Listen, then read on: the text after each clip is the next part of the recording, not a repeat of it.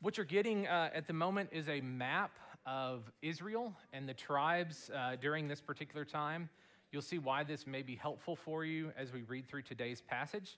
But we are also back in the book of Judges this morning, and it has been 6 weeks since we've been in the book of Judges, and that's quite a bit of time. If you think back to then, the NFL season hadn't started. The Razorbacks were coming off a fantastic 1-0 victory just down the road at War Memorial Stadium, and we won't talk about the Razorbacks anymore. But I do want to take a moment to reacquaint ourselves with the book of Judges, because understanding the framework of the book of Judges is important for understanding each one of these stories as we go through it. And so the book of Judges is built around cycles. And these cycles consist of Israel doing wrong and evil in the sight of the Lord, meaning they violated the covenant that they had made with Yahweh, and they left to follow after other foreign gods and worshiping of those idols. And because of this evil and because of the violations of the covenant between Israel and the Lord allows Israel to be conquered by a foreign nation. And during that time, they live in slavery and oppression to a foreign king. And after a period of time, Israel grows weary of this oppression, and they cry out to God for help. Now, one of the things that's interesting is, as you read through this, I don't ever find any real repentance of Israel in the book of Judges. It just always says they cried out to the Lord for help. So maybe it's one of those things where they kind of hit rock bottom and like, man, things are really bad for us. They were pretty good when we were serving God, so let's cry out to God and see if something can happen. But there never really seems to be any repentance that does this. But God, out of his immense grace, out of his steadfast covenant love for his people, raises up a deliverer, raises up a judge that conquers their oppressor, and they live in peace for a period of time. And this cycle happens over and over again in the book of Judges. Now, 6 weeks ago, when we were in chapter 4, it started the third cycle, the third one of these in the book of Judges. And when we looked at Judges 4, I mentioned at that time that Judges 4 and Judges 5, which we'll look at today, they went together and they both look at the same event. Chapter 4, a classic Hebrew narrative style, and chapter 5 is a classic Hebrew poetic style. Each one providing a little bit more insight when you put them together rather than taken alone as you look at the story separately. So it's a story of salvation in chapter 4, and then a song of salvation that's sung by Deborah and Barak in chapter 5. And the only other event in the Old Testament that's recorded in this way is the Exodus from Egypt in Exodus 14 and 15. And there are many parallels between this and the Exodus from Egypt. Now, chapter 5, as I mentioned, is poetry. And you may look at this and think, this isn't like any poem I've read where the words are supposed to rhyme, like blue and you. Without getting into a Hebrew lesson longer than one sentence, Hebrew poetry at its simplest form relies on the repetition of related ideas, letters, words, or sounds. That is its simplest is what Hebrew poetry is. So it's not a rhyming type of poetry, even in the original language. But like English poetry, it does make use of words that are more picturesque, more emotional. They draw something out of you. And because the words are more picturesque, there's a lot packed into these words in a smaller amount of space than it could be as if we were telling a story and drawing everything out. So most of you probably don't remember the sermon a week ago or 2 weeks ago.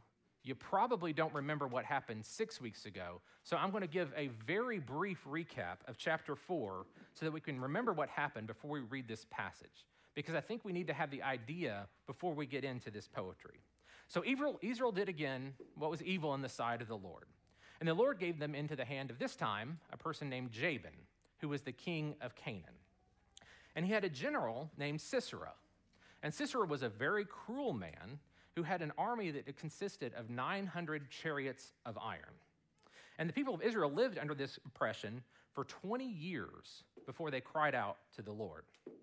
Now there was a woman that was a prophetess named Deborah, and she called for a man named Barak, and she asked him, why haven't you gone and done what God's asked you to do, which is to gather 10,000 men and gather at Mount Tabor and fight and be ready to fight Sisera, where the Lord was going to draw out Sisera and his army, and the Lord would give Sisera into Barak's hand. And Barak said to Deborah, if you go with me, I'll go. But if you don't go with me, I won't go." So Deborah agreed to go with him, but stated that because of this, the glory of defeating Sisera would not be Barak's, but the glory of defeating Sisera would fall into the hand of a woman. So the battle unfolds, and for reasons we'll read about in chapter 5, the entire army of Sisera was conquered. His 900 chariots of iron were completely useless, but Sisera got away on foot and ran to the tents of someone he thought was friendly to his side. And that's where we meet this woman named Jael. And he came, and she persuaded him to come into his tent, and he asked for water, and she gave him milk, and he laid down, and she covered him up with a rug, and all of these type of things, and he fell asleep. Or in his sleep, she took a hammer and a tent peg and killed him with that. Now Barak comes shortly thereafter, and Jael meets him out in front of the tent and says, "Come, and I'll show you the man that you're looking for." And he found Sisera dead there. Now the fighting continued until King Jabin was defeated, the Canaanites were defeated, and Israel had taken back over the land. So with that background, I want us to turn our attention to Judges 5, and we'll be looking at the entirety of the chapter today. Hear now the reading of God's word. Then sang Deborah and Barak, the son of Abinoam, on that day. The leaders took the lead in Israel, that the people offered themselves willingly. Bless the Lord. Hear, O kings, give ear, O princes, to the Lord I will sing. I will make melody to the Lord, the God of Israel. Lord, when you marched out from Seir, when you marched from the region of Edom, the earth trembled, and the heavens dropped. Yes, the clouds dropped water. The mountains quaked before the Lord, even Sinai before the Lord, the God of Israel. In the days of Shamgar, son of Anath, in the days of Jael, the highways were abandoned, and travelers kept to the byways. The villagers ceased in Israel. They ceased to be until I arose. I, Deborah, arose as a mother in Israel. When new gods were chosen, then war was in the gates. Was shield or spear to be seen among 40,000 in Israel? My heart goes out to the commanders of Israel who offered themselves willingly among the people. Bless the Lord. Tell of it, you who ride on white donkeys, who sit on rich carpets, and you who walk by the way. The sound of musicians at the watering places. There they repeat the righteous triumphs of the Lord, the righteous triumphs of his villagers in Israel. Then down to the gates marched the people of the Lord. Awake, awake, Deborah. Awake, awake, break out in a song. Arise, Barak, lead away your captives, O son of Abinoam. Then down marched the remnant of the noble. The people of the Lord marched down for me against the mighty. From Ephraim, their root marched down into the valley, following you, Benjamin, with your kinsmen. From Machir marched down the commanders, and from Zebulun those who bear the lieutenant's staff. The princes of Issachar came with Deborah, and Issachar faithful to Barak. Into the valley they rushed at his heels. Among the clans of Reuben, there were great searchings of heart. Why did you sit still among the sheepfolds to hear the whistling for the flocks? Among the clans of Reuben, there were great searchings of heart. Gilead stayed beyond the Jordan, and Dan, why did he stay with the ships? Asher sat still at the coast of the sea, staying by his landings. Zebulun is a people who risk their lives to the death. Naphtali, too, on the heights of the field. The kings came, they fought. Then fought the kings of Canaan at Tanakh by the waters of Megiddo. They got no spoils of silver. From heaven the stars fought. From their courses they fought against Sisera. The torrent Kishon swept them away. The ancient torrent, the torrent Kishon. March on, my soul, with might. Then loud beat the horse's hoofs with a galloping of his steeds. Curse Meroz, says the angel of the Lord. Curse its inhabitants thoroughly, because they did not come to the help of the Lord, to the help of the Lord against the mighty.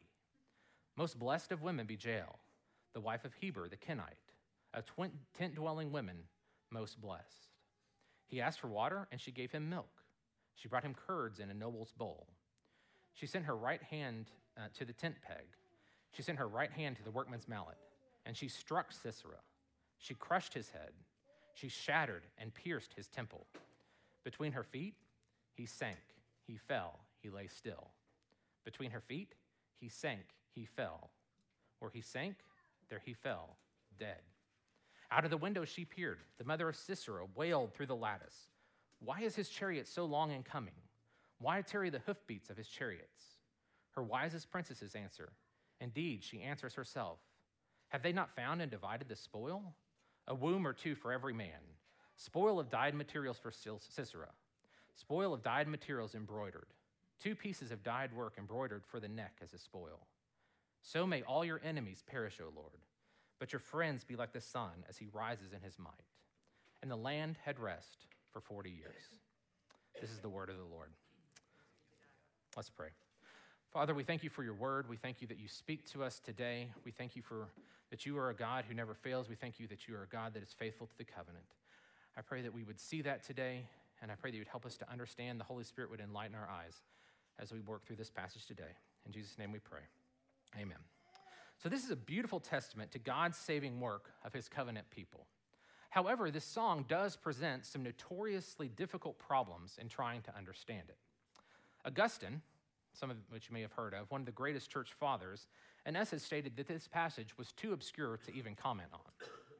There are some sections that are difficult to translate, and there are some time shifts within the song itself as others are encouraged to join in the song of Deborah and Barak.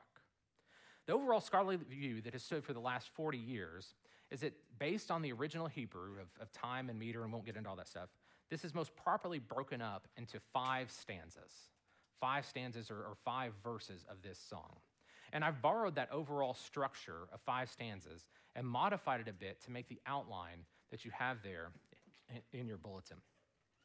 The first stanza opens in verses 1 through 3 with a call to hear of Yahweh.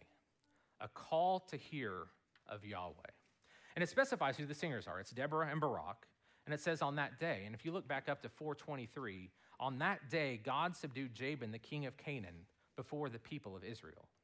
And made it clear that, yes, the leaders did what they were supposed to do, and that there were also people that offered themselves willingly to the Lord, as they invite all kings from throughout the land and the princes throughout the land to come and hear of the mighty works of their God, the only true God, Yahweh, the God of Israel. And this is amplified in the next section in verses 4 through 5, where they sing of the coming of the divine warrior.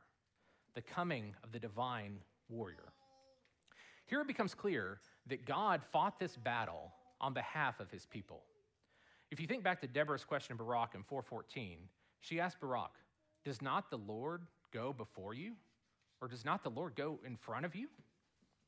It pictures the trembling of the earth and the mountains quaking as the Lord came in from Mount Seir. And if you look on your map, if you look at the southeast portion of Israel, I think it's in yellow on the map, you'll find Edom. And it pictures the Lord coming from Edom, which forms the southeast border of Israel, and he comes across the entire land of Israel, all the way up to the very northern section, the north central section, where the battle took place. It speaks of the heavens opening as great amounts of rain fell from the sky. And we'll see exactly what was the result of all this rain was in the 4th stanza.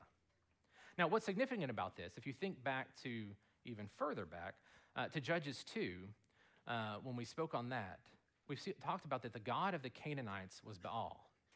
And he's a god who is pictured as riding on the clouds. And he brought the rain with him as he rode on the clouds. And even in a stone cutting that's in the Louvre today, in one hand he has a lightning bolt, and in the other hand he has his hand raised with a club, which symbolizes thunder. So the Canaanites thought that this mighty display of rain and thunderstorms and all this came from their God. But in this mighty display by the Lord, all of Canaan and all of Israel saw who truly controlled the rain, who truly controlled the elements of nature as he used it to fight for his people.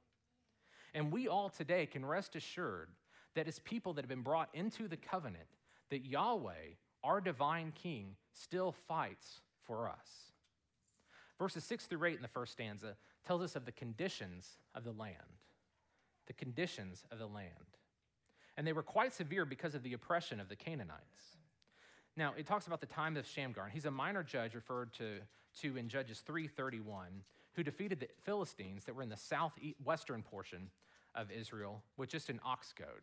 So literally a cattle prod. He defeated all the Philistines with basically a farm tool.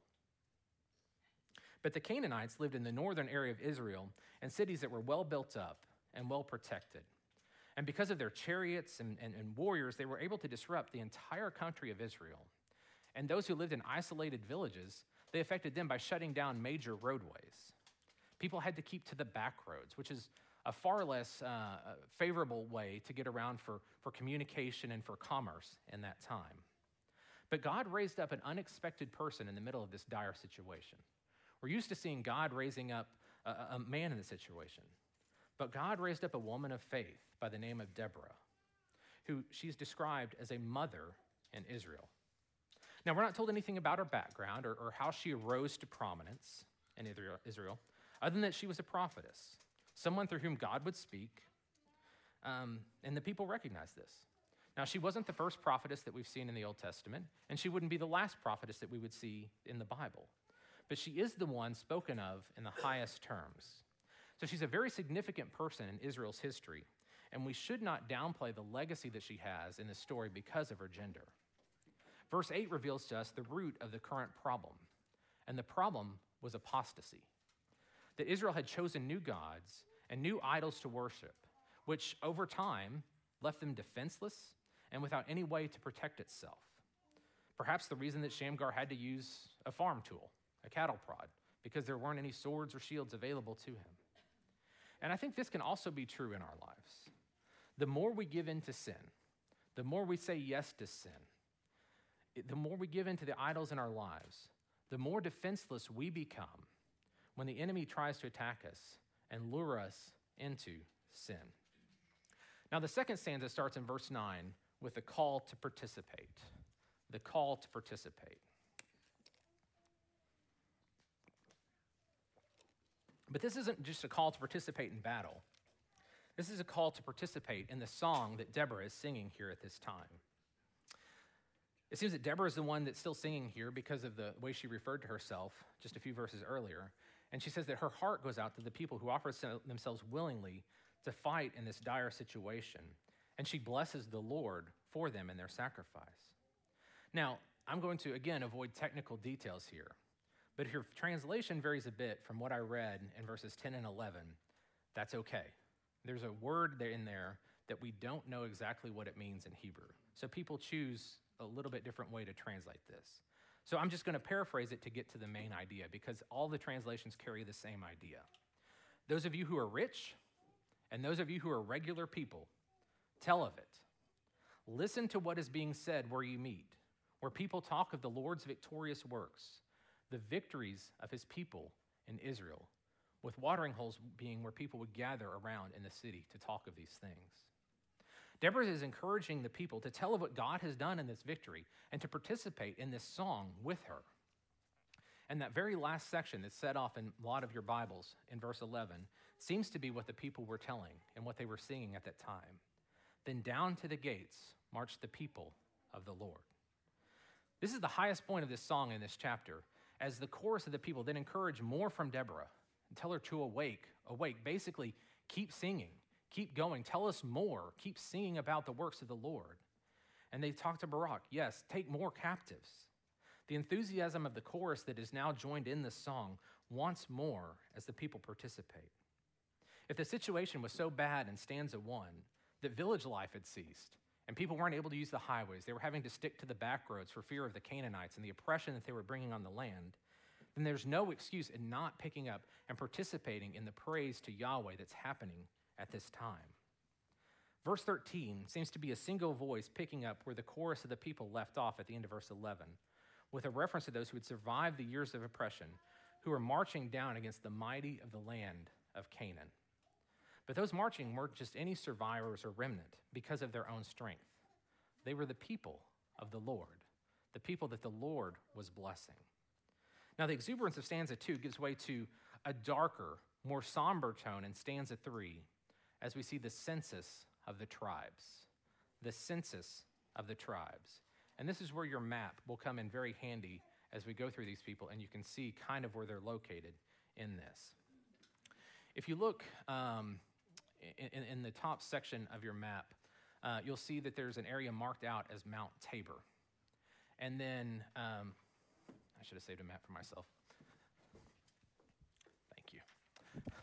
And if you look right, Asher, Zebulun, and Issachar, the border right there, that's going to end up being the river Kishon that runs right below green, I'm going to call that purple, and then red. That's going to be where the river Kishon is. And Mount Tabor is right there in that red section of Issachar. So that's where the action is going to take place for this battle. And we're going to have a kind of a roll call of the tribes. So we have a record of those who chose to participate in the battle and those who didn't. But we're going to start with the positive news. Ephraim chose to participate. And this is somewhat expected as we read this because Deborah was from the tribe of Ephraim. And they followed the tribe of Benjamin, which was its neighbor. Machir refers to some of the leaders of the western side of Manasseh. Now, Manasseh was a tribe that was on the west side of the Jordan and the east side of the Jordan. And the western side that was on the Jordan, Manasseh chose to participate in this battle. And you have Zebulun and Issachar that participated along with their captains and their leaders, and it said they did so with great excitement. With Reuben, we get the first tribe that didn't participate. And there's an interesting phrase repeated twice. There were great searchings of the heart, along with the question of, why did you sit among the sheepfolds to hear the whistling of the flock?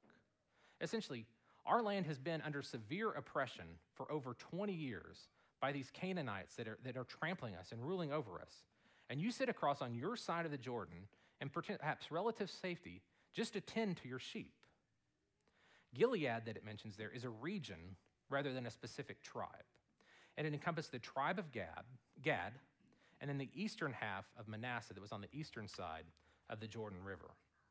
Now, perhaps because these eastern tribes were in a more secure position because of their location, these tribes east of the Jordan had pledged to Moses they would fight for the whole of Israel if they needed to, and because they were settling in a land that was more favorable for cattle and for livestock in Numbers 32.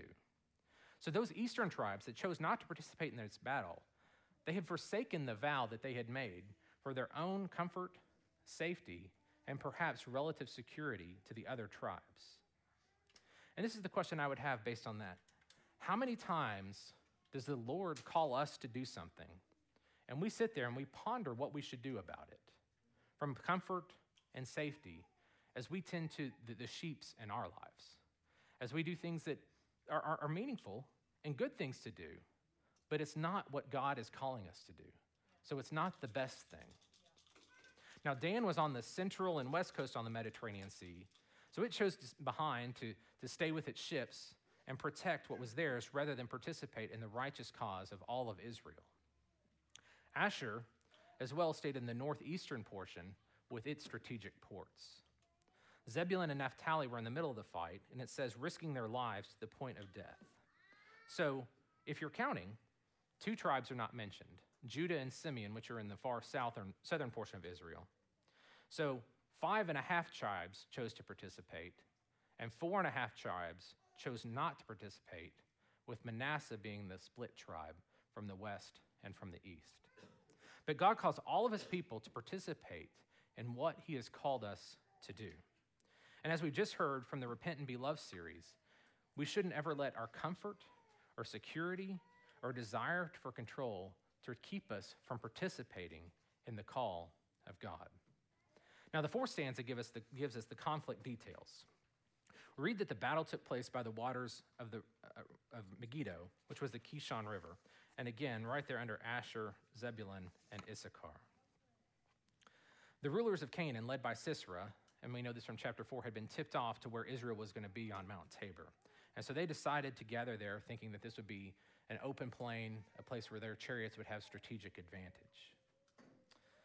But chapter 4 tells us that at the end of the battle, that there was not a man left, because there was a divine warrior that had fought for the Israelites. Verses 20 and 21 are significant. From the stars the heavens fought. From their courses they fought against Sisera. The torrent Kishon swept them away. The ancient torrent, the torrent Kishon. And what this seems to me is that the Kishon River overflowed its banks, essentially creating a flash flood in that moment. The horses galloping, trying to get away, but to no avail as the water covered them up. Very reminiscent of what the Lord did in the Exodus and the Red Sea. Deborah and Barak, along with the army of Israel, were positioned on higher ground on Mount Tabor as instructed by the Lord. As they watched this happen, where in 4:15 it says, the Lord routed Sisera and all his chariots and all his army and before Barak. Just as God had flooded and destroyed the armies and the chariots of Egypt during the Red Sea during the Exodus, he did the same thing again. In this section, we have one final curse for failure participation that comes from the angel of the Lord. Now, nothing is known about Meroz today except for this single verse because of their willful non-participation in battle. The Lord called for them. He called for them to participate in the battle, even though the Lord didn't need them. And that same thing can be true for us. The Lord did not require their physical assistance in battle, but what he did require from them, and what he requires from us, is our commitment. He requires our loyalty, and he requires our obedience to him. The fifth and final stanza shows us a contrast of mothers. A contrast of mothers. We read of Jael's motherly actions towards Sisera and bringing him in and giving him milk instead of water and taking care of him.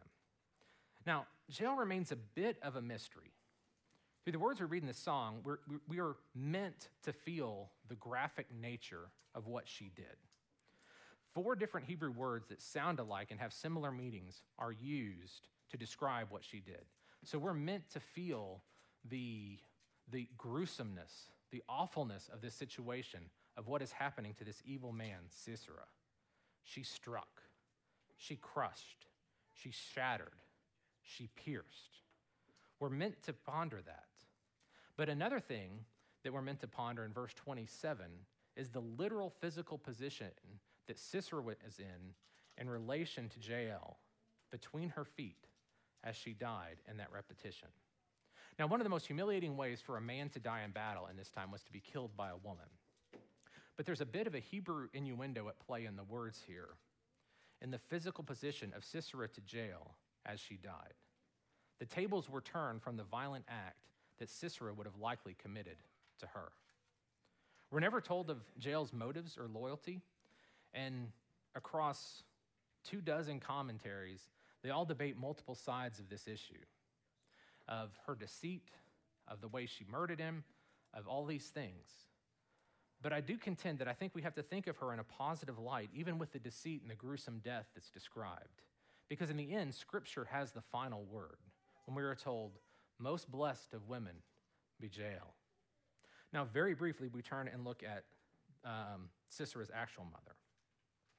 And it may seem to some that we're supposed to have pity for her, as it describes her looking out through the lattice and wondering about why her son is so long in coming back home from the battle, and where is he? But this section is loaded with irony. We as the readers and hearers know that Sisera is not returning from battle. We already note the fate that he has met.